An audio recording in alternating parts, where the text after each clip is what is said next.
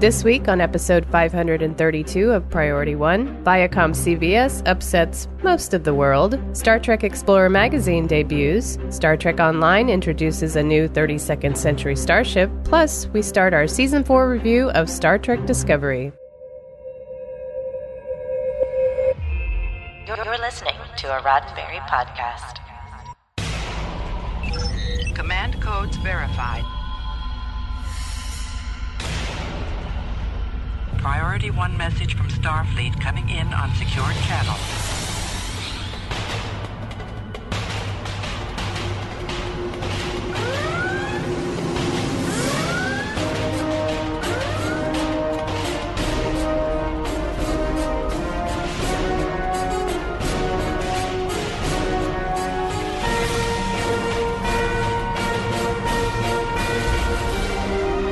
Welcome to Priority One.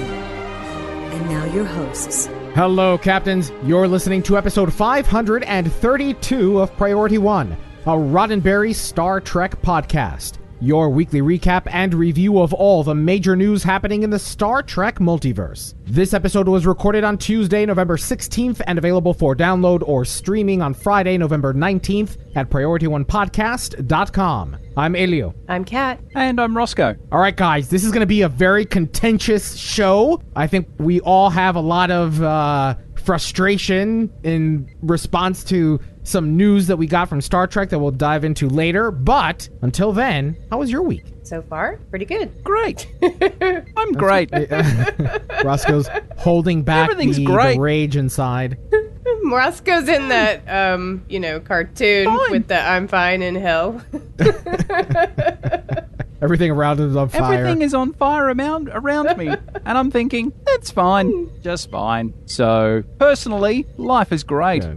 Good. It's great. Now, Captains, before we move on, moving on, we do need to make an announcement and make sure that you're aware that there will be no show next week. The majority of the team is in the U.S., and as such, we celebrate and observe Thanksgiving, so we'll be giving the team a break next week. But we'll be back the following for a couple of weeks before Christmas. We're in that holiday swing of things now in our 10th year of doing the show. So, yeah, no show next week. I hope that you have a safe and happy Thanksgiving. Get vaccinated, protect your family, protect those around you, and wear a mask if you're not eating. Why not? Now, before we jump into the news, we want to welcome new listeners to the show, and we hope that you will stay in touch. This show is actually produced by a community of volunteers who donate their time and their talents because, like you, they are passionate about what Star Trek is all about. So we hope you'll get involved and be a part of our community. Follow us on social media so you can share your thoughts about the weekly headlines. Join the Armada so that you can experience Star Trek gaming with like-minded Trekkies. Or consider joining the team and lending your skills and passion to producing this very show. Captains, as we've already mentioned, this production is put together entirely by volunteers. People like you who are passionate Trekkies who also have a few hours a week to donate their time and talents to producing this weekly show. So, if you happen to find value in this production, we encourage you to visit us over at patreon.com/Priority One, and please consider offering a monthly financial contribution. It can be as little as $1 and up, and we do our best to incentivize your contributions. For example, people are starting to receive those coasters and patches and stickers that celebrated our 500th episode earlier this year, and we're excited that you're excited to receive them. So again, if you find value in the production of this podcast, help us out, help us keep the lights on, help us continue to improve on the quality of the show over at patreon.com/Priority One. Now, let's find out what's been happening in the Star Trek multiverse. Jim, what in places? I don't know. Then let's Trek it out. Well, the news broke early on Tuesday the 16th that international fans of Star Trek Discovery will have to wait until 2022 to be able to watch Season 4, and then only watch it on Paramount+. Under the terms of an agreement finalized today between Netflix and CBS Viacom, Netflix will no longer be streaming the show. Viacom CBS was most likely pleased with the agreement since under the 2017 deal that Les Moonves had set up with Netflix, CBS had agreed to pay the bulk of the show's cost costly budget for the overseas rights. This should not be a huge surprise, though, given Viacom CBS's efforts to incentivize subscribers to Paramount Plus. Back at the end of September, the original series, Voyager, and Enterprise all left Netflix, and Paramount Plus is the only platform where you can watch these series. Now that Netflix is out of the picture, the UK, Germany, Ireland, Austria, and Switzerland will be the first international markets to stream Discovery on Paramount Plus. Viacom CBS has said that as a part of an accelerated expansion, they anticipate being in around 45 markets within the next year or so. No news on the release date for our Australian friends, though. Let's hear from Roscoe on his reaction to the news. So yeah, waking up this morning to the news that 2 days out from the premiere of Star Trek Discovery, all the big build-up, all the excitement of a brand new series. Hey, we were going to get 2 Star Trek series on air at the same time. And then I saw this article and I just kind of went...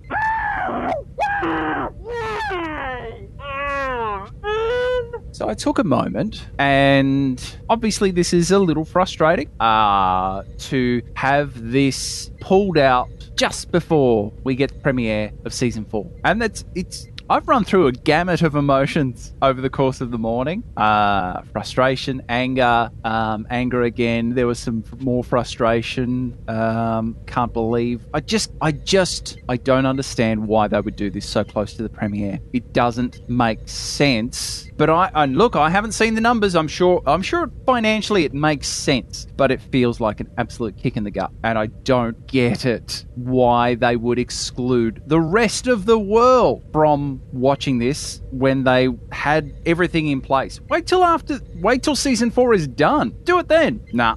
They had to do it now for some reason which has not yet come to light. Not particularly happy, guys. Yeah. I suspect it's the calendar year and they didn't want to have to renew any licenses for the upcoming year because they are trying to consolidate all this stuff onto Paramount Plus, and all that licensing fees are hella expensive. Mm-hmm. Now, Kat, I understand, you are a lawyer. Yes. I know that not all lawyers are the same, and, it's...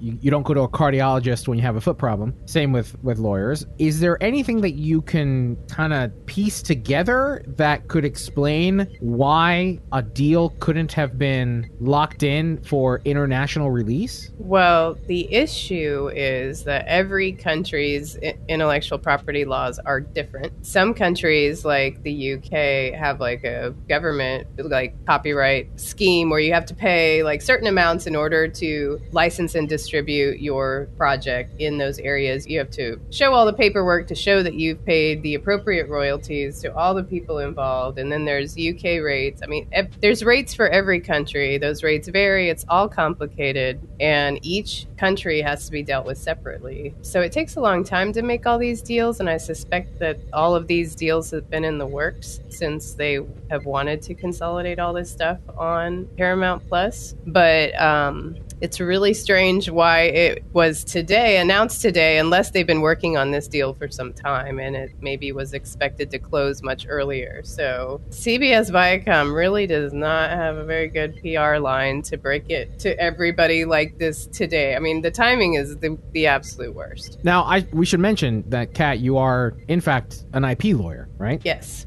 So, we're not asking a cardiologist to look at our foot. We have an expert. We have an expert here to talk about this, and we're great to have you on the show to help parse through this kind of announcement. This is just another example of Viacom CBS dropping the ball in such a spectacular way. First of all, their announcement, again, happened just a few days prior to the official release of Season 4 of Star Trek Discovery. And then on top of that, their announcement is just a bunch of doublespeak, right? They made a Twitter post with, an image graphic with some text about how excited we all are, and international fans will just have to wait till sometime in 2022. Let's fly. Well, they think it's great because, it's all under their umbrella now. Of course, they're excited about it, but again, messaging is really important here. Right. And the fact there was that no apology in that, too. In that graphic. There was no apology. Not a single apology. Well, that's what I'm saying. It was doublespeak. They were trying to put lipstick on a pig by sounding positive, when in reality, what they were trying to do was mitigate a spectacular marketing failure. And this is the kind of production, behind the scenes things about Paramount that drive me insane. And it's not just with Star Trek. I mean, you can look at other properties, other IPs that Paramount touches that end up rotting. Teenage Mutant Ninja Turtles, Transformers are two immediately that I can think of. Indiana Jones, arguably, they don't know how to handle an IP. They just don't, especially large ones. And this kind of misstep, in addition to the terrible post on Twitter, is just another example of why I wish somebody else would buy Star Trek. I really just, at this point, I want somebody else to buy Star Trek. They just yesterday, they released the teaser for the new Halo series, which I want to be excited about. I really want to be excited about, but I just don't trust Paramount. I don't trust Viacom CBS. And if you look at the number of replies, already at the time of this recording, there are almost 1,000 replies to just the Twitter post about it. Not a single person can spin this positively. There are people in the Star Trek community who are, Star Trek can do no wrong, right? And anybody who says otherwise is a heretic. And even this got those people to go, that's up. That's not cool. That's not cool, man. That's not cool. So we're talking about international backlash to an IP that, for all intents and purposes, should be international. The planning should have been in place to execute this so much better, because you know what's going to happen now? People are going to pirate. They're going to go around. They're going to share files. They're going to do a VPN, and they're going to, hop border walls through a VPN. All these things to watch Star Trek. I know you're not telling people how to do it. I'm not telling people how to do it. I'm not telling people how, but it's going to end up happening. That's a separate podcast. No, we don't condone that behavior, Pia. We do not. Which doesn't help Star Trek. It doesn't help, right? Because there's very little in terms of metrics to be able to measure the impact of pirating. There are occasionally, like, some torrent sites will publish, the number of downloads that a show gets, especially if it's very popular and whatnot. And you sometimes will see headlines like that pop around. But this is not going to help ratings, right? I highly doubt that Viacom CBS can go to an advertiser or to an investor and be like, well, look how many times the show got pirated. Ha ha! I mean, seriously. Just to add something to that, Elio, I found an article from 2016 from the Sydney Morning Herald, and they were talking about the season 6 premiere of Game of Thrones. And the first episode had dropped, and the country that by and large did the majority of the pirating of that first episode was Australia. We were followed closely behind from India, but Australia led the way. And throughout most of the run of Game of Thrones, as it increased in popularity, Australia led the way in terms of the number of people who are pirating that television series. So Australians will find a way. The people who want to watch this won't wait. They won't wait until 2022 because they want to see it right now. So potentially Paramount Plus has lost into a whole collection of international viewers who now have no reason to come on board the streaming service. I put in a request to Paramount Plus International and asked them 2 questions. I asked them, Paramount Plus already exists in Australia, so will Australia receive Star Trek Discovery Season 4 in line with the US premiere? And also, if not, when would Australia receive Star Trek Discovery Season 4? I am yet to receive a response, and I'm not entirely certain that I will. So, that's just salt on the wound on top of that. They're like, sometime in 2022. What kind of nonsense is that? That means we haven't figured it out. We went to Netflix to try and get them to absorb some of these costs. They refused. We terminated the deal, and now we have to deal with the aftermath.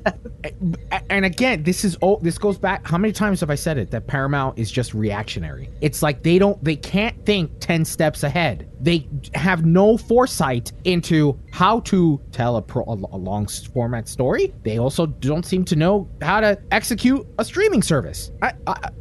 Has anybody heard of this with Disney Plus? Disney Plus released Shang-Chi and the Ten Rings over the weekend. I'm internationally, I'm pretty sure. Mm-hmm. Disney doesn't have this problem. Marvel doesn't have this problem. They probably planned their whole platform better. Meaning, hey, we should have international rights secured before we launch this thing so that people aren't upset. Okay, so we've been talking about the business, but with respect to the community, what this does is that it fractures the Star Trek community, which is incredibly active, especially on Twitter. And now, people already get upset about spoilers within 24 hours of a show. I mean, now, anybody internationally has to avoid Twitter or avoid spoilers from their Canadian and American friends. How are we going to share the excitement about Star Trek? This is just such poor marketing. Such poor marketing. They must have thought that the the reward is going to outweigh this risk. Like, maybe, they're not as concerned about some markets over others. So some will get priority international market-wise. But, I mean, I can only assume these business, conversations that go on behind the scenes. But I'm fascinated and would love to have read this agreement. I'll look at about a million questions have gone through my mind this morning as to how are we going to cover the next season of Star Trek Discovery? Do you guys mind waiting until 2022 to do a review of season 4? That's unreasonable. That's not workable at all. We're talking about what's happening now. We're talking about the Star Trek news that's happening now with that. But it's just, they're the little follow-ons from all of this. It's all of a sudden, you put it really well, Elio, this is a fractured community. You've split it in two. Paramount Plus has split this in two and created the haves and the have-nots in that single moment. When we talk about how it's one big, wonderful community and we're all in this together and we can celebrate what Star Trek is all about. This doesn't do that. No. And I'll tell you what, a lot of the people in the reply to the tweet are like, why am I going to get Paramount Plus now? Why? No, I don't need another streaming service. And now that I have to, in addition to that, wait until 2022, they're completely turned off to signing up for Paramount Plus. And listen, we have an affiliate code with them, but no, I don't want you to sign up for Paramount Plus. I really don't. We don't encourage this type of behavior. What? Their messaging is terrible. Don't do that. I just can't support the brand. I can't support the people in charge of this brand. I can't, and so I don't know, man. I don't know. And like Roscoe said, we even had a conversation internally about, well, do we review on screen? We have a sizable amount of our listeners that are outside of the United States and Canada. I mean, we might have to move it to after hours and just make sure we have spoiler alerts. I don't know. Right. Or timestamps that we have to provide now, which, is not a whole lot of work, but is extra work now to be able to provide timestamps. And again, our inconveniences. Inconveniences are kind of first world podcast inconveniences. But there are people who are going to be really sad that they can't watch Star Trek with their friends. People had watch parties overseas planned and now can't do it because they were under the impression that come Thursday or Friday they were going to be able to watch Star Trek Discovery together. Not so much. Oh my gosh, because Destination Star Trek was just in London and they had that amazing Discovery panel. Everyone was tweeting about it. Oh man, what a bummer. That's why this feels so much like a kick in the gut, because the build-up has been there. The hype train has been building towards the premiere of season 4. I've been really excited about seeing Discovery back on the screen. I'm looking forward to really getting into the far future and living in that world. It's great. It's exciting. And now I've got to wait. Now we've got to wait. International audiences have been told, we want you on this journey. Let's fly. Not now, though. Later. After. No, come along with us. Soon. But not now, though. Later. I cannot believe that last line in this announcement. Let's fly. As if though they're giving us good news. What a sack of shit. It just really is nothing but BS. Hey, PR team, how can you pretty this up? God. While we're on the topic of disappointing news, the fourth installment of Star Trek set in the Kelvin timeline is being delayed again. Now, the new release date is slated for a holiday release on December 22, 2022. Originally, it was scheduled for June 9th, 2021. Perhaps the marketing folks at Viacom CBS listened to our episode where we discussed the uphill battle Star Trek faces when released besides other, more popular franchises, or they just read the same industry articles that we do. Either way, Star Trek, along with other titles like Transformers, are being pushed back. Now, this could be a rarely well-executed smart move on behalf of the suits in charge of these things. You see, according to Scott Mendelson of Forbes.com, Paramount Plus is betting that Star Wars Rogue Squadron won't be able to stick to their holiday 2023 release date, especially when there's been little movement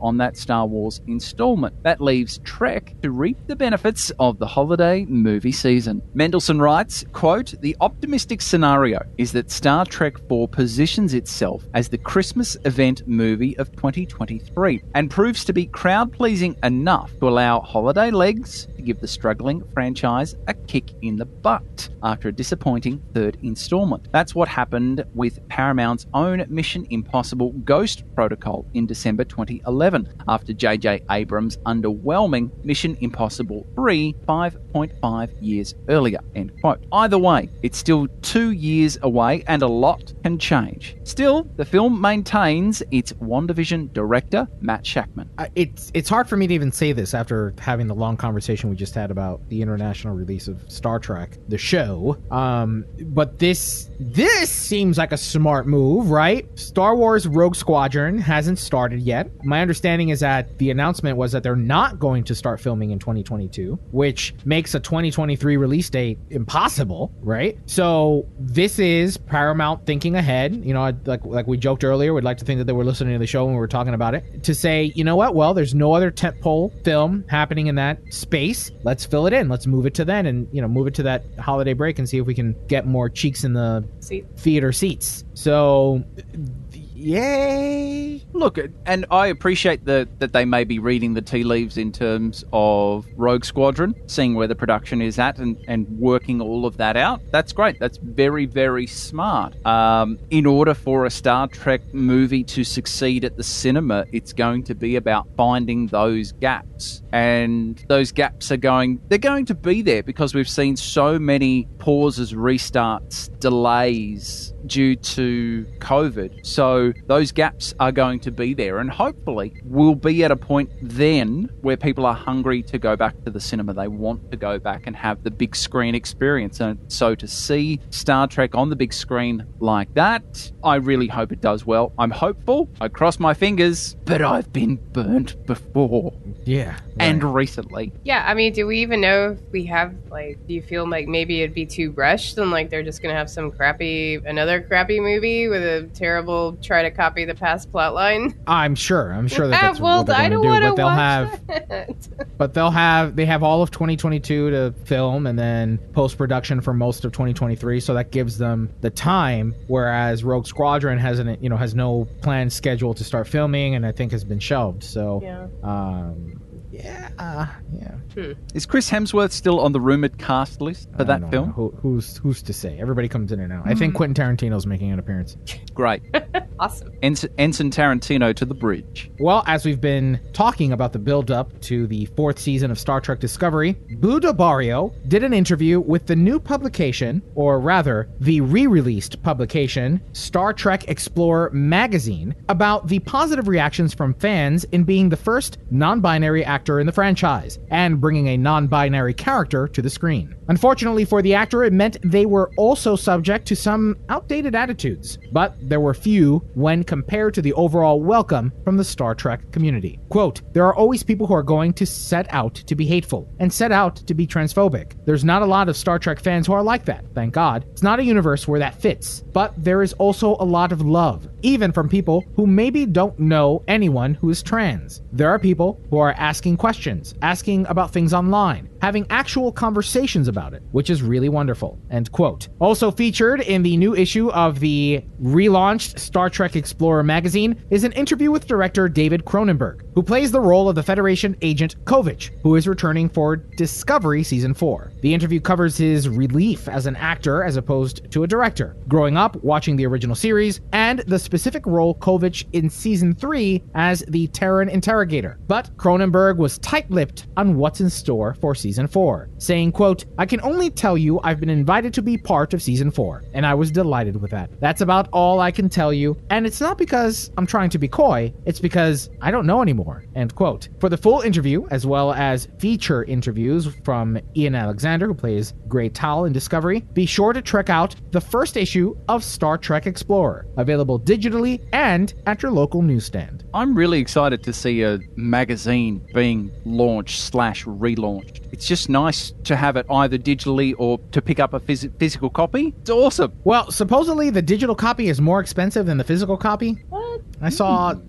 somebody tweet about it earlier today that it's like $6 more to pay for the digital copy than the physical copy, which is odd, but... That seems strange. Now here are a few headlines that we didn't discuss but might interest you. Links, of course, will be in our show notes. Start applying for those passports and get your luggage ready, because we're going to China! Why? Because an $8 billion theme park resort is being built with a Paramount theme along the shores of Dianchi Lake in the Yunnan capital of Kunming. The complex will include 6 themed areas, one of which is a Final Frontier Star Trek themed section. Fans of LeVar Burton hosting a quiz show rejoice. The Hollywood Reporter has confirmed the actor will host a game show based on Trivial Pursuit. Produced by Hasbro and Entertainment One, no network is attached at the time of the announcement, with no information on when the program will debut. So less your answer in the form of a question and more you get a slice of pie as reward. Congrats to Star Trek alum Tracy Lee Coco. She just announced that she'll be featured in an upcoming Star Trek The Next Generation book by Ian Spelling, due to release in the fall of 2022. Congrats, Tracy. Congrats. Well, Captains, that's all the news we have to track out this week. Now, let's find out what's happened in the world of Star Trek gaming.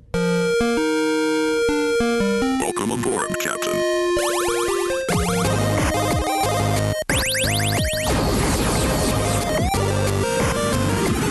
Congratulations. High score. The free Phoenix Prize Pack returns! From now until November 23rd, you can pick up a free Phoenix Prize Pack from Grimm on Drazana Station or Ona on Deep Space Nine once per day. For a full list of prizes contained in the pack, check out our show notes. Now, if you are not aware, the Phoenix Prize Pack is a special loot box that you can purchase with dilithium, or during this event, you get one for free each day. Once you open it, you are granted a token of one of 5 rarities, and then you can redeem that token for a list of prizes on that specific rarity tier. But wait, there's more! The experimental Starship upgrade tokens are also returning to the Phoenix Prize Pack during this event. If you've been hanging on to some ultra rare tokens, now is the time to redeem them for an experimental upgrade token. On sale right now until the 22nd, keys and keyring bundles are 15% off. Hey, surprise everyone! Another new ship is available via the Infinity Lockbox. The United Earth Defense Force vessel, Tier 6, was designed as a large, sturdy vessel built for planetary defense and doesn't at all look like a giant tooth or an elephant. This ship features a Commander Tactical / Commander Bridge Officer Specialist seat and a Lieutenant Commander Engineering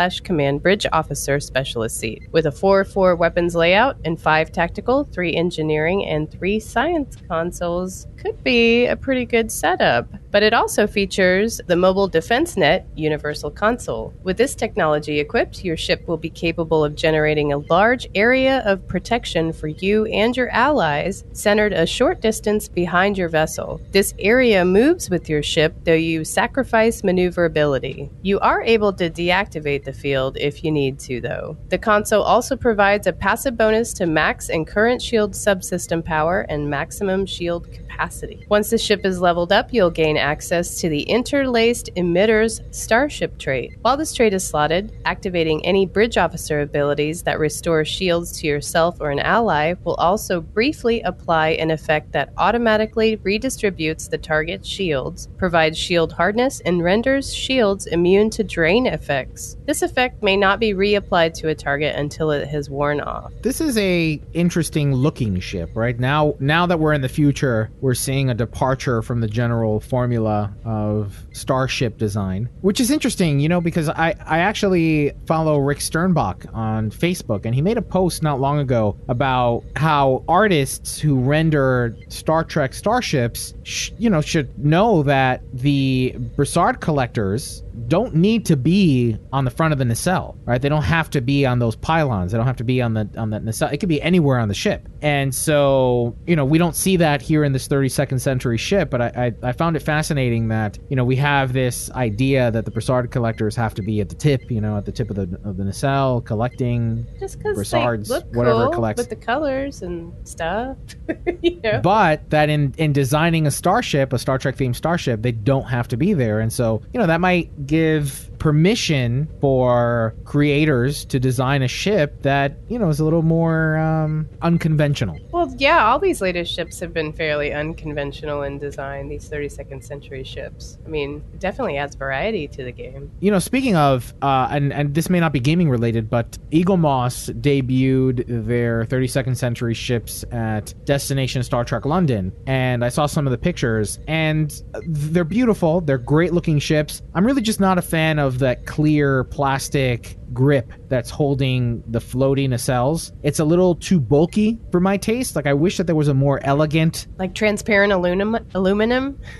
Something like that, or maybe just a thin, tiny piece of hard metal rod, that'll connect it and still make it look detached. But they're like these giant clear clips that kind of stick out like a sore thumb a bit. So I wonder if maybe in future renditions. Are you of saying this they and ruin versions your of this- immersion? Is that what you're saying? They do. They ruin my immersion of floating nacelles. It'd be really cool if they figured out a way to do it with magnets. Yes, I was just about to say that. Surely someone's got to be working on it with magnets. That would be That's cool. The dream. That would be cool. Quantum locking, suckers. I find this starship, just the look of it is so wild, and part of me goes, I don't know whether I want to fly this, and then I see like that starship trait and I think, maybe I do want to fly this. Actually, I think I might try and see what I can find. But it being such a wild design, it's a good visual storytelling tool to show how the Earth Defense Force and Earth in general has departed from the Federation and Starfleet. It's a great visual storytelling method of going, oh no, we're very separate now. You can see that. You can see that in our starships because they look like giant teeth, whereas before they through the galaxy with the Broussard collectors. Now I forget, is it the lower the number of the turn rate, the faster it turns, or is it the higher the turn rate? Higher the turn rate. So it's inertia. Is it inertia? The lower the better? Yes. Okay, so I always get those two confused in the direction of the number. So what is this? Is this a cruiser? Is it so the base turn rate is 8, the inertia is 75. What, let's look at the I think it's supposed to be like a souped up or defensive escort type ship, but it does look like a giant tooth. Also, Dr. Robert Hurt, our science expert, has clarified and said, yeah, magnets are not ever going to work like that. So, thank you. Okay. thank you for clarifying that. Come makes me on, sad. Robert Hurt, Dr. Hurt. What about quantum locking? It's just super cool, the magnets. Keep them frozen. Invent something. And, Oh, he it'll just give told it a you. smoky He's look. got he's got the formula for what would look best. I see. Of course you do. Mm-hmm. He's already probably thought about this at length. So comparatively, I look at the Avenger battlecruiser, right? That one's got a turn rate of 9 and an inertial rating of 50, right? And the Avenger battlecruiser, turns pretty well. And let's look at, for example, the Sovereign class. If we look at the, let's say the Regent, that one's got an inertial rating of 30 with a turn rate of 7. So, and that turns pretty slowly. Yeah, the 7 but is slow. not right. Yeah, so I don't know. Maybe it's worth a try for the. I mean, giant if you're floating roller. into defensive, tanky ships, yeah. I mean, this sounds like something you would be into. I mean, it's got 5 tactical consoles. You could definitely beef this thing up and do some Well, you can serious... have some fun with this. Yeah, I mean, you could. It seems pretty versatile. It's just, I don't like slow ships that even with reduced maneuverability, that just doesn't sound appealing to me. And it also has the one commander tactical station as well. Yeah, I mean... Tactical/command. Again, this could be really, really versatile, and you could definitely set this up to do some serious damage if you were into this type of ship. Well, in other gaming news, More effective surprise attacks are coming your way in Star Trek Fleet Command, with the second part of the Duality arc coming to the game from Scopely, bringing enhanced cloaking effectiveness. Quote, the Klingons and Romulans have ramped up their war machines in an effort to resolve their conflict over the mysterious hybrid Rouge. Time is running out, and the outcome rests in your hands. Part 2 of the Duality arc expands on ship cloaking technology and its impact in battle. The Federation have found a way to acquire the highly controversial device and are now preparing to run their own stealth operations. End quote. Patch 36 includes a new second repair queue, 4 new ship cloaking refits, 20 new missions, and 3 new officers, including 2 epic ones. You get an epic sealer with the captain maneuver, hit them where it hurts, which increases critical hit damage by X% when cloaked, and Epic 11 of 11 with the captain maneuver, efficient crystal acquisition, increases crystal mining speed by 60%. And that third officer staring at you across the neutral zone is the rare Tomahawk with the captain maneuver, patient tactician, which increases all penetration stats by X% while cloaked. The update also contains a number of bug fixes as well as improvements to the web store. A full list can be found in the link in our show notes. That wraps up gaming news this week. Now let's look on screen for the latest episode of Star Trek Discovery. but captains, if you'd like to avoid spoilers, jump ahead to 5515. On screen. Computer. Set Star Trek Discovery, Season 4, Episode 1, Kobayashi Maru. On screen. Captain Burnham to the bridge. Dilithium is back, baby, so fire up your warp cores and let's explore the galaxy again. Discovery and her crew have spent 5 months reconnecting the Federation with distant worlds, and everyone is doing a great job. So, you get a promotion, and you get a promotion. Just as we start to adjust to a new normal, a distress call comes from a damaged space station, and the gravity of the situation increases. All right, let's get some statistics out of the way. This episode was written by Michelle Paradise, Jenny Lumet, and Alex Kurtzman. Directed by Olatunde Onsunsanmi, and first aired in the United States on November 18th, 2021. All right, joining us for this conversation again is Dr. Michael Chan. Michael, thank you for joining us for this conversation. Why don't we start with you? Why don't you tell us your overall thoughts on this premiere? Sure. Well, first, I need to compliment Roscoe on his intro. Well done, my friend.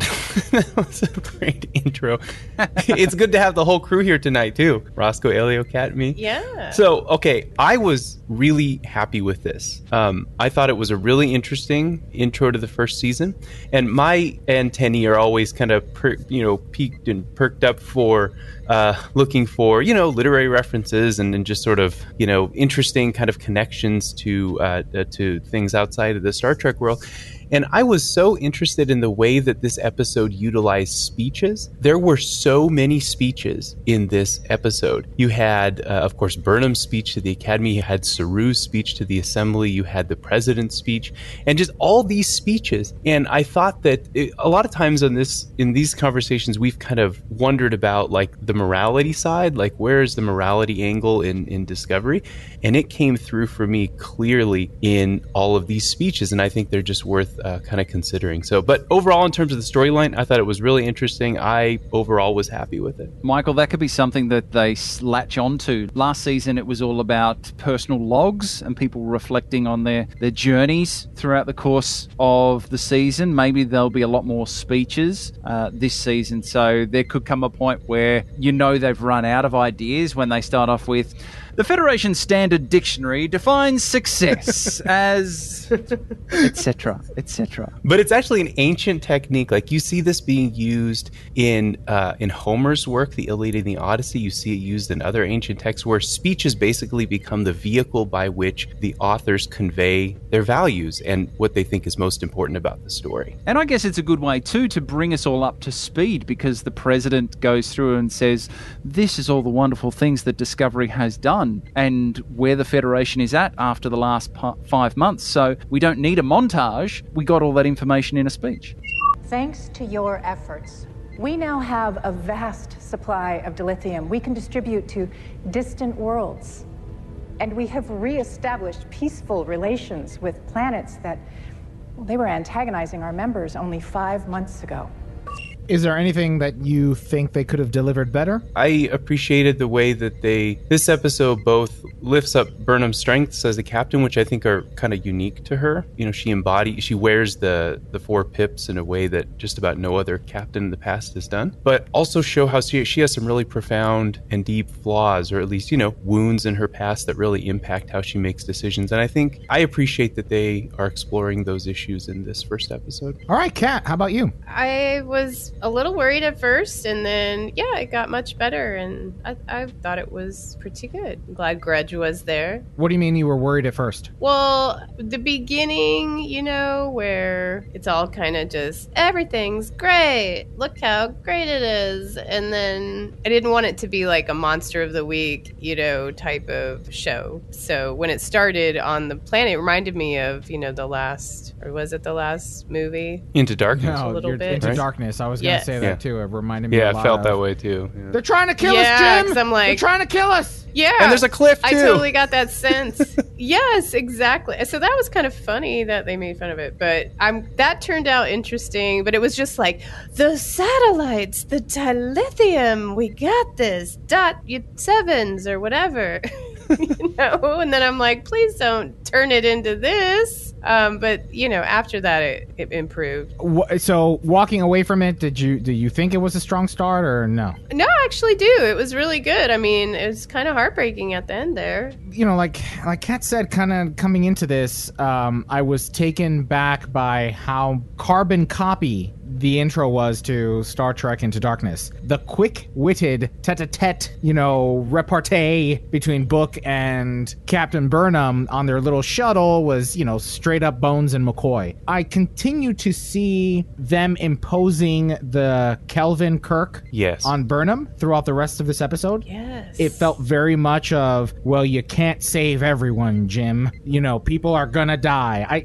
This was Into Darkness, right? This first episode was Into Darkness. I can very clearly remember the dialogue between Kirk and him and Captain Pike, and Captain Pike or then Admiral Pike yelling at Kirk about it. You know, the whole concept of you're not invincible, blah, blah, blah. It felt very, very familiar. I completely agree with that. Like, it feels like they are casting Burnham in the mold of Kirk. And it was interesting the way that, you know, this comes up with Lower Decks too, right? Because Mariner's like, I'm a Kirk.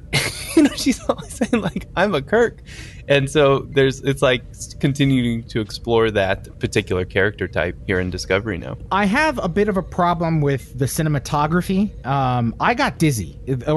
I watched it twice, and I think that's the max I can do in a day because of how dizzying the cinematography was. When the action starts to take place on the bridge and it's leading up to all the explosions, the camera just starts sweeping past everybody. And Allie made the comment that it was very reminiscent of like a high school musical play. Like, the student steps out, says their line, steps back in the line. And that's what it felt like. I think they should consider playing around with the cinematography more, because what that does for me when they do that sweeping thing where the camera's moving, stops at the actor says the line, then it sweeps to another actor, they say the line, it pulls away from the connection that the bridge has or should have, right? When we look at TNG, when we look at Voyager, the camera was in the far in the distance looking at everyone on the bridge. Yeah, sure, there were close-ups and whatnot, but the way they filmed Discovery, at least so far, I feel like it doesn't bring the bridge together. It's a big bridge, and they've got a lot of space to fill up. And I guess I can appreciate that, right? Yeah, I totally get you, because then,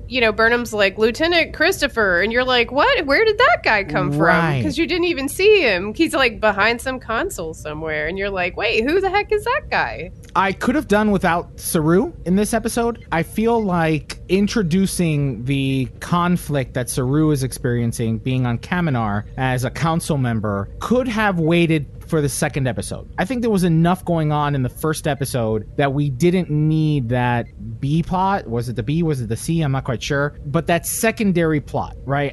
I wanted to miss him more. I wanted to walk away from this episode going, well, what about Saru? I feel like the reward would have been better had they held that back just a bit. Overall, it was a popcorny kind of episode. There was a lot of explosions, a lot of action, a lot of asteroids, things happening, but I felt I lacked connection to any of the characters. Adira's conversation with Gray on the bridge before she goes on the away team felt out of place. I don't know. Everything felt a little too disjointed for me, and I don't know. It just wasn't. I would give this a 3 out of a 10. Let me say something about the Kaminar thing. I sympathize to a large degree with what you're saying, that it felt bolted on to me, that plot line. It didn't feel integral or particularly well woven into like the primary plot. But part of me wonders if Kaminar's going to come under threat, in like the next episode or two, and that maybe this becomes a way of kind of pitching,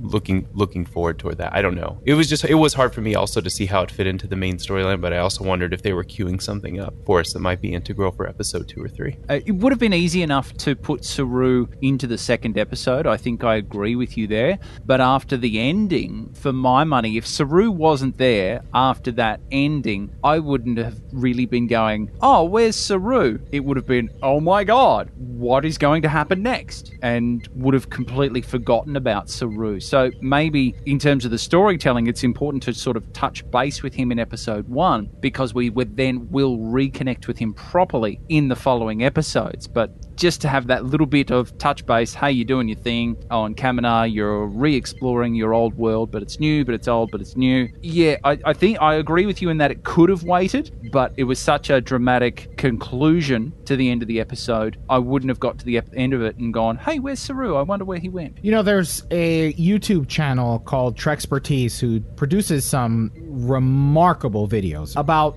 Star Trek in general, not necessarily reviews per se, but explorations into the canon and explorations into the characters and the species. I highly recommend it. Trexpertise. These videos are few and far between because of the amount of research, time, and dedication that they put into these videos.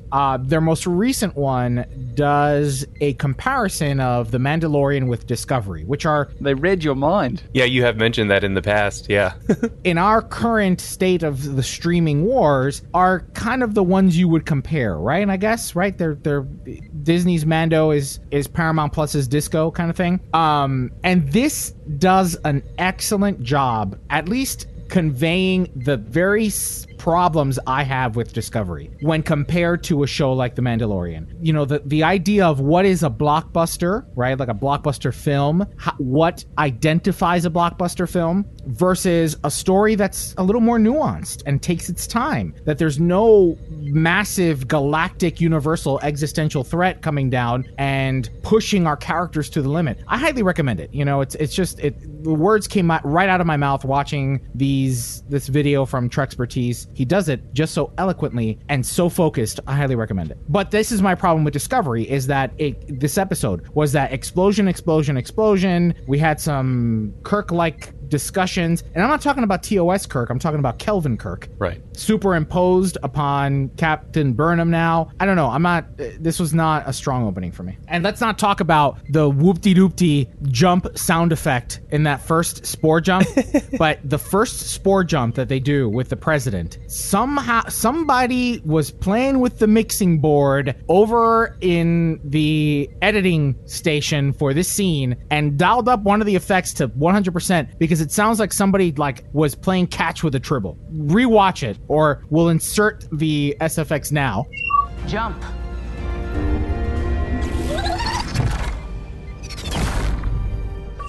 It's just so weird. It was so weird. Never heard that before. It reminded me of that scene with Rick and Morty where Morty and his dad are on the alien ship. They're captured on the alien ship that makes the love app, the dating app, and Gloopty just like spins away and he's like, Gloop-de-doop-de-doo. And Morty and his dad are like, did he ever do that before? No, never. Was that his thing? No. Was this the Disco's thing? No. What? I don't remember hearing that, but I was multitasking at the time.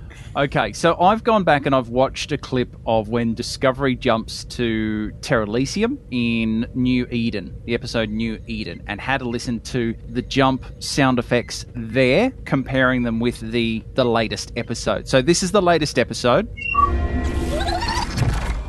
And then this is the jump sound effect from the Terralysium jump.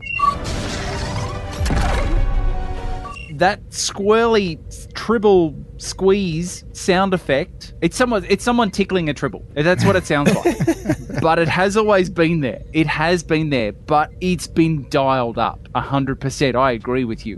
It's gone right up there. But was there in the background? Now they've just made it a bit more pronounced. I don't know. That was like somebody, maybe it was their last day of work or something, and they're like, I'm going to stick it to the man.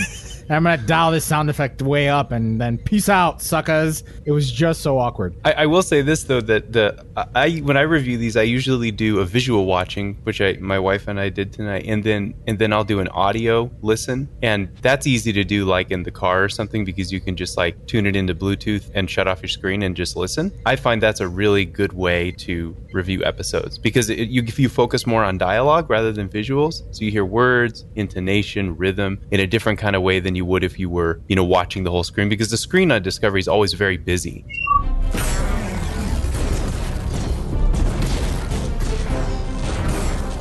Even in the backgrounds, like you very rarely get kind of profile shot, sort of headshot type things. It's always extremely busy in the background, and so I find the audio only can help me understand the episode a little bit more. So are you saying you heard the gloop-de-doop-de-doop that the Discovery made? I did. I mean, I heard it, but I didn't notice it. Let me put it that way. I did notice, though, however, was that a Horta or what was it that she almost runs over in the hallway? I thought it was a giant tribble. It was a big fat tribble. I thought it was a giant tribble, too. It was something, but it was cute, right? Yeah, something, maybe. Yeah. Did it have antenna, though? It had something, but, we're in the 32nd century. Yeah. Tribbles are now breeding with Horta, so now we have Tribble Horta hybrids. And they're gigantic. Trorta? Hortle. Hibbles. Horrible. How about you, Roscoe? What were your thoughts on the episode? I enjoyed it. I really did enjoy it. I actually thought it was probably the strongest start to a season over the last couple of years. I liked that they referenced Enterprise with Archer Station. That was a nice little nod, a little sprinkle of the Enterprise theme in there as well as all the lights came on.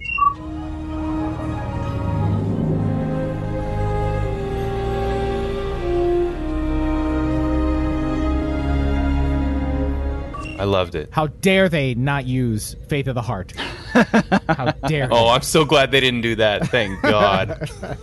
I like that they added more colour to the Voyager starship. The Basad collectors were red, the warp coils were blue. It's a good visual way of telling us the ship runs on dilithium now. Yes, they said in the speech we're making these changes, but then they can actually, it's there on the screen for you to see. Speaking of colour, I thought the uniforms all look great. I really like them. It's nice and clear who's who and what they do and what their department is. I really enjoyed the expansion of the roles of the bridge crew. I know their names now. Lieutenant Commander Reese. I know that guy now. I didn't know him before. Now I do. And I like him as a character. He doesn't just blend into the background as previously did a lot of the bridge crew. They've come to the fore. It's excellent. I really enjoyed that. Captain Burnham being at the center of the show. She's finally in the center seat. That now makes sense for me. It was the first time that her being the focus wasn't a detraction from the story or the current captain, because she's the captain. She's the conduit through which we see all of this. And that's always been the case. But it just makes more sense story-wise that she's the captain and we bridge out from there. So for me, that was the first time this wasn't her being the focus of the story and the only person who can save the galaxy, the universe, the past, the future wasn't a detraction for me. But also, I like the fact that the Federation president checked her on that and said, you want to save everyone, and you can't. And also, you're not getting the Voyager J, so tough. Yeah, did you get a Kai Wynn vibe from that president? Because I kind of got a Kai Wynn vibe from that president. Little bit, yes. I did. I wasn't able to put my finger on it, but yeah, that is a great pick, Kat. That's very much Kai Wynn vibes. Kat, I gotta push back on this one, my friend. But I did. What? You didn't get it? I kind of was like, okay, what's with this lady? Yeah. So I did want us to talk about the president because I thought, like, in terms of character development, like most of it happens in sort of the exchanges between the president and Burnham, right? The difference between Kai Wynn and her is that, like, I just feel the sleaze on Kai Wynn. It's like I won't give particular politicians names, but there are certain politicians where you just feel the sleaze, and I didn't feel it as much from this president the way that I do with Wynn. Like, well, she didn't like my child her, right. But I mean, it was still a little. It still felt. I just got a hint of it. So, Roscoe, what would you have done differently? International streaming rights. Yeah. Oh, yeah. No kidding. No kidding. Yeah. Right. Yes. Absolutely. Would have been nice. You're right, Roscoe. International streaming rights would have made this a lot better because then we would be able to share this with our friends internationally, outside of Canada and the United States. And, to end on that note, Star Trek seemed to have doubled down the next day with a very tone-deaf tweet about welcoming new members and we're so glad to have you within the fold. It was just like, read the room, Star Trek PR. Read the room. How can they be this? I mean, it's like we don't see reality around us. Right. Like, no one react to this insane backlash around the world. We're not gonna la la la. But overall, Roscoe, solid episode for you? It really was. It was a solid start to the season. I'm excited about the 32nd century and what it brings. I'll give it a 4 out of 5. That wraps up this week's On Screen for Star Trek Discovery. Now let's open hailing frequencies and see what's incoming. Message coming in, sir. Hailing frequencies. Open. See, we are getting to know each other. Well, Captains, hailing frequencies are now open, and we're ready to receive all of your incoming messages. This week we asked, which obscure Star Trek starship from the beta canon or the extended universe is your favorite? Also, what are your thoughts on Star Trek Online's new ship, the United Earth Defense Force vessel? Will you be picking one up? Christopher Settle replied via Facebook saying, I'd love to see the Federation class for temporal captains. The UEDF ship looks like a floating tooth, so no desire to obtain one. I agree. Can't argue with that. See, I just got validated in the first 2 feedbacks. Amazing. David A. Takechi replied also via Facebook, I had a thought from the image they provided. It kind of looks like an elephant. I could see them calling this the elephant ship or even Dempo since it actually flies. Via Twitter, the Cyber Elf replied, I just got the Kirk. Enjoying it. To me, they did a good job with the layout. Only wish they would have made it pilot specifications. Named mine the USS Shatner. I'm glad that Star Trek Online is keeping up with the new ships shown. And Section 31T, the Archer class and the Canopus class are the 2 I'd go for. Also via Twitter, Ken from Chicago says, you mean the giant tooth starship? I don't know what drugs those 30th century Starfleet SCEs were on, but they finally made the Oberth class look cool by comparison. I hope the Ship Talking podcast is sitting down when they see the UEDFV starship. At Calorian MG96, the FASA Federation class, a Connie with a 3rd nacelle.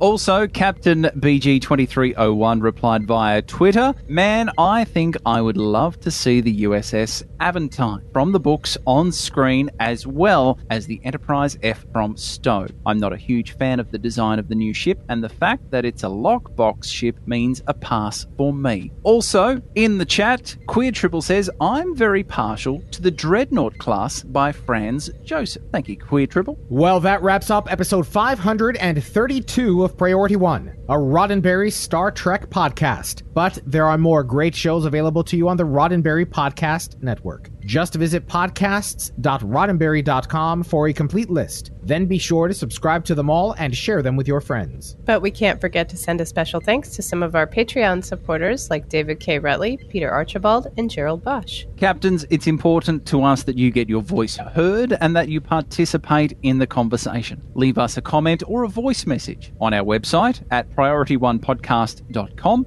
on our Facebook page at Facebook.com/PriorityOnePodcast, or find us on Twitter and Instagram at PriorityOnePod. And if you're still craving more, be sure to spend time with Winters, Anthony, Thomas, Gray, me, plus the rest of the Priority One Armada. Saturday nights, the Armada broadcasts live to review the latest news from Star Trek Online and the Armada community, including spotlighting some of our amazing members. With regular giveaways, there's something for all STO players, whether you're new or a veteran. Follow us on all our social media accounts for broadcast times, and if you'd like to join the Armada, visit PriorityOneArmada.com. This episode of Priority One is brought to you by our patrons through Patreon.com. Captains, we are humbled by the ongoing support that you give us each and every month by being a Patreon subscriber. With your financial assistance, we can continue to produce the quality and content of this show. We're even thinking of bringing back those old prelude skits at the start of the shows, a little short radio drama to help entertain you a little bit more each and every week. And with your help, we can make sure that these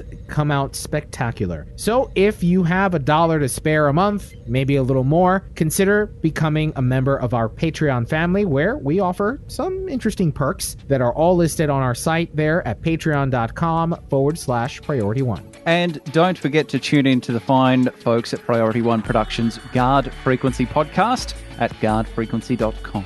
Each episode, The Guard will take you inside the universe of your favourite space sims, including a tabletop adventure played out by your hosts. And Heroes Rise brings you up to date with the world of Dungeons and Dragons. Learn all about the latest publications, tools, tips, tricks, and traps in less time than it takes to skin a wyvern. Head over to heroesrisepodcast.com to discover their secrets. A very special thanks to our audio editors. This week, our introduction, feedback, and closing segments were edited by William. Check It Out by Alex. Gaming by Brandon, and On Screen by Roscoe. Thanks to our producer Jake and associate producers Shane and Thomas. Together they help us organize and write up our summary of the weekly headlines from the Star Trek multiverse. Thanks to our graphic artist Alejandro, with support from Jason of the Priority One Armada. Thanks to our social media managers Sarah and James. Thanks to the composer of our theme music, Chris Watts. Most importantly, a big thanks to you, the Star Trek community, our listeners, because without your ongoing support, none of this would be possible. Enemy ship on sensors. Red alert. Ready weapons. Engage.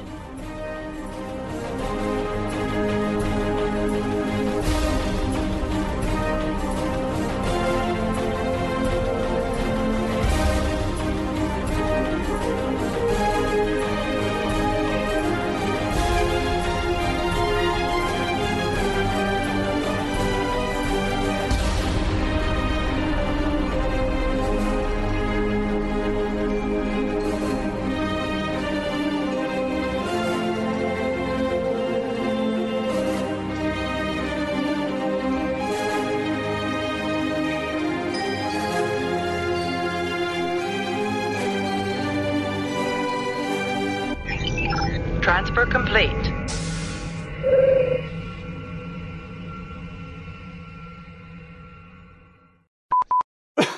Pardon me.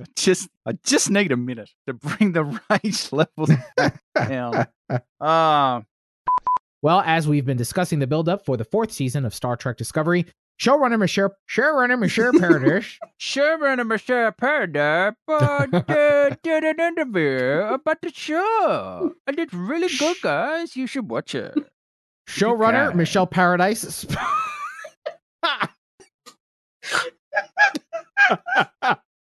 We broke Cat. Yeah. Cat's gone. Bye, Cat. See ya. Bye, everybody. Have a good night. Showrunner. Oh my goodness, it's so good. So good. With regular giveaways, there's something for all STO players, whether you're new or a veteran. Whoops. Give me that last new or veteran because of the jangle. Sorry. This is a Roddenberry podcast. For more great podcasts, visit podcast.roddenberry.com.